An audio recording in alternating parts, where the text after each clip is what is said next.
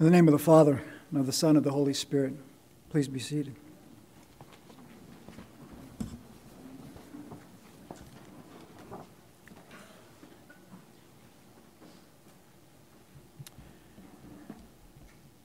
Pastor Rick Warren wrote a book titled The Purpose-Driven Life. Maybe some of you have read it. It was written in 2002, has sold over 50 million copies. And unless you think this has been a uniquely American phenomenon, the book has been translated into over 130 languages. When this book took off, I remember being dismissive of it before I had even read it. It's never a good thing. But I was suspect of any book whose title includes the word driven. But it was also apparent to me that this book, a grand slam home run for Rick Warren, had also hit home. It addressed a deep hunger, a yearning in every human heart to live a life of purpose, to find meaning in our lives. My parents were part of the great missionary movement of the 20th century, when about 80% of the world's population, Christian population, this is in the early 1900s, 80% of the world's Christian population lived in the Western world and about 20% in the majority world. That has now flipped, due in part to the efforts of missionaries from the West. This surge of purpose, while it was not all sweetness and light,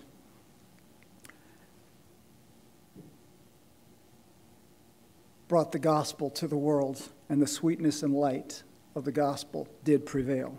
And my parents were among those missionaries. My mom died a few years ago. My brother told me that in her dying statement, by the way, my mom was a force. She was a missionary, by definition, a woman on a mission. She was deeply revered and deeply loved. And I say that because of what I say next. My mom's dying statement was, and my brother heard this, God, I have been your good and faithful servant. When my brother told me what she said, I thought, isn't that what God is supposed to say to us? Such was my mom's desire that she had lived a life of purpose that, well, she sort of preempted God. And if my mom said that to God, I am sure what God said to her was simply, Lelia, I love you. In our gospel reading for this morning, Jesus states his purpose for the disciples. We call this well-known passage the Great Commission. Go and make disciples of all nations. But before this mandate, we consider this mandate, the story provides a bit of backdrop. The disciples go to the mountain, and when they see Jesus, they worship him.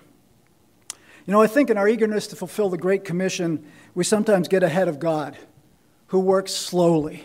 Kosuke Koyama, the great Japanese theologian, wrote a great book called The 3 Mile an Hour God. And if we're not eager to fulfill the Great Commission, the same applies. We will be much more inclined to make disciples if we become his disciples, which starts with worship, is sustained by worship, and ends with worship. Our collect for the morning says the same. Keep us steadfast in this faith and worship, and bring us at last to see you in your one and eternal glory. What is worship? Well, step 2 of the 12 steps of AA, with which I've become recently very familiar, is by no means a definition of worship, but it gets at a crucial aspect of it. Come to believe that a power greater than ourselves could restore us to sanity. Without God, our lives become unmanageable. Without God, the human ego takes the gifts God gives us and weaponizes them to our destruction. That is insanity. And it's only a vision of God which will restore us. The hymn we just sang, I wrote it down, bright the vision that delighted. I think the Holy Spirit is involved in whoever puts this wonderful service together.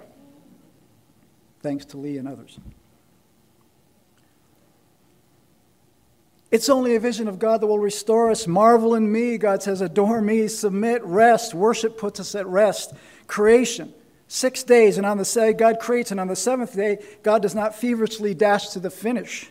He rests in his goodness, expressed in this good earth of mankind, and from which he formed us and made us in his image, from dust, from dirt, and into which he breathed the breath of life.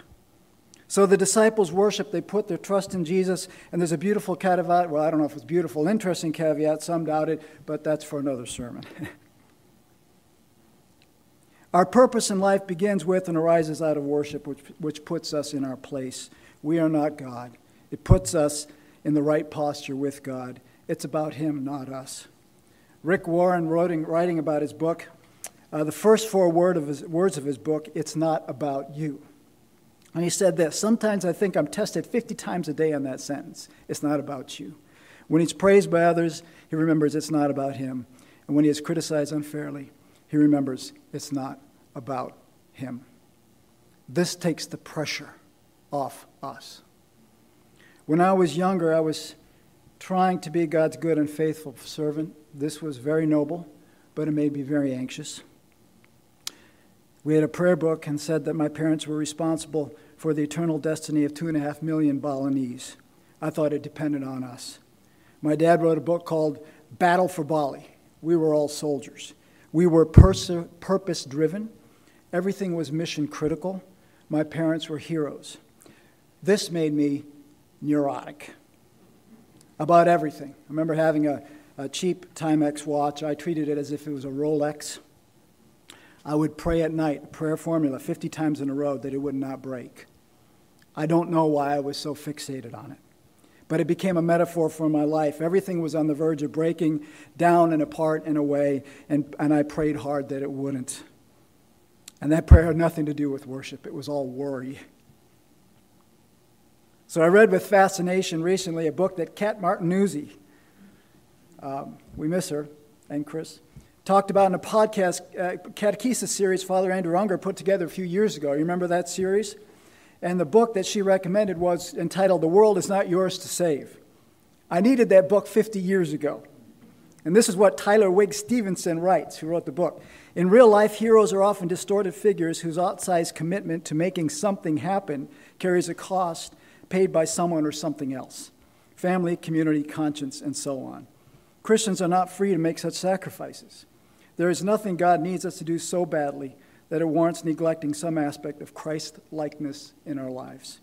It is in and through Jesus Christ and him alone that God has saved and is saving the world.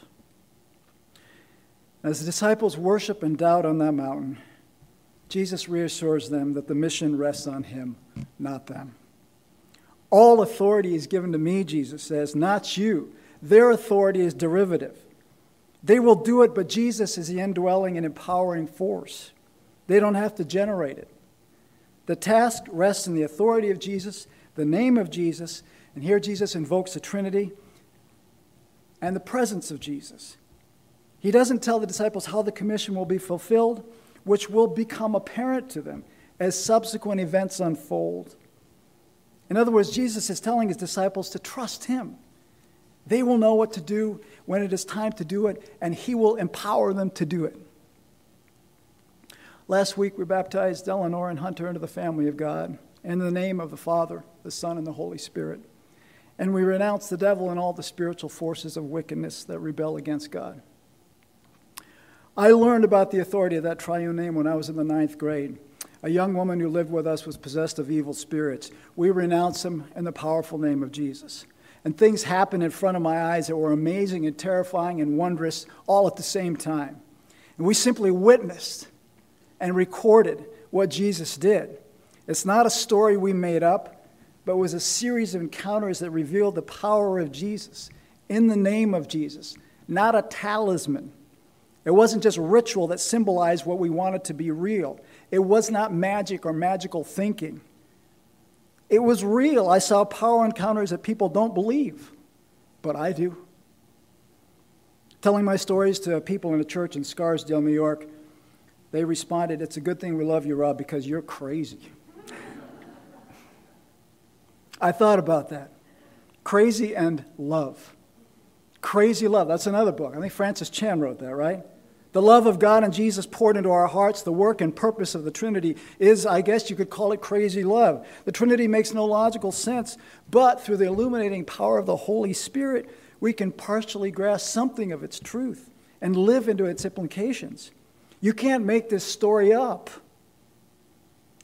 In his book, Celebrating Liturgical Time, Janiel Alexander writes about the Trinity as a unity of love among three persons. Trinity Sunday, this is Trinity Sunday in case you didn't know. Trinity Sunday is a bold reminder that the story of our faith is a unified story, just as the nature of God is a unified nature. even if encountered as distinct persons, with our tendency to break things into parts in order to make them more manageable. Trinity Sunday is a powerful reminder of the indivisible inner integrity of the whole. The authority and the power comes from the love which binds the three persons of the Trinity together. In that love, they remain within each other, God the Father, God the Son, God the Holy Spirit. And by that love, they also go out to accomplish that which they had planned from the beginning, to create the world, Susan read to us earlier, make man in their image, and to breathe life into both. And the life of God is inseparable from the love of God. Life is love. Love is life. And I believe in God and the Trinity not only because of the power, but because of the love which brings the power to bear on the despair, the empty promises, the deadly deceits of this world that corrupt and destroy the creatures of God, the sinful desires of the flesh that draw us from the love of God. Love of God, which sets us free from the law of sin and death. This is the gospel. The disciples have Jesus. They have the love of Jesus, which will be poured into their hearts by the Spirit of Jesus. Jesus is the gospel. He himself is the good news. And what was the mandate that Jesus followed? It wasn't the Great Commission. It was the Great Commandments. Wholehearted love for God and neighbor. And this is what Jesus told his disciples to teach. All that I have commanded you. Love God and love neighbor. The first principle of spiritual formation is this. A spiritually formed person loves God and others.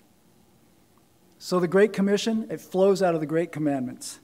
And both find their origin in the Trinity. An exchange of love among Father, Son, and Holy Spirit. And an overflow of that love into the entire world. There's a cosmic dimension to it. And that Trinitarian essence is hidden in the Jewish creed, the Shema. Hear, O Israel, the Lord is our God, the Lord is one. You shall love the Lord your God with all your heart and with all your soul. And Jesus adds to the Shema, Leviticus 19:18, the love of God expressed in love of neighbor. This was the creed that Jesus lived by and was made manifest in his person, one of the three persons of the Trinity, whereby we are drawn into and made one with God and with neighbor. I'm going to go out on a limb here. Please don't saw that limb off prematurely.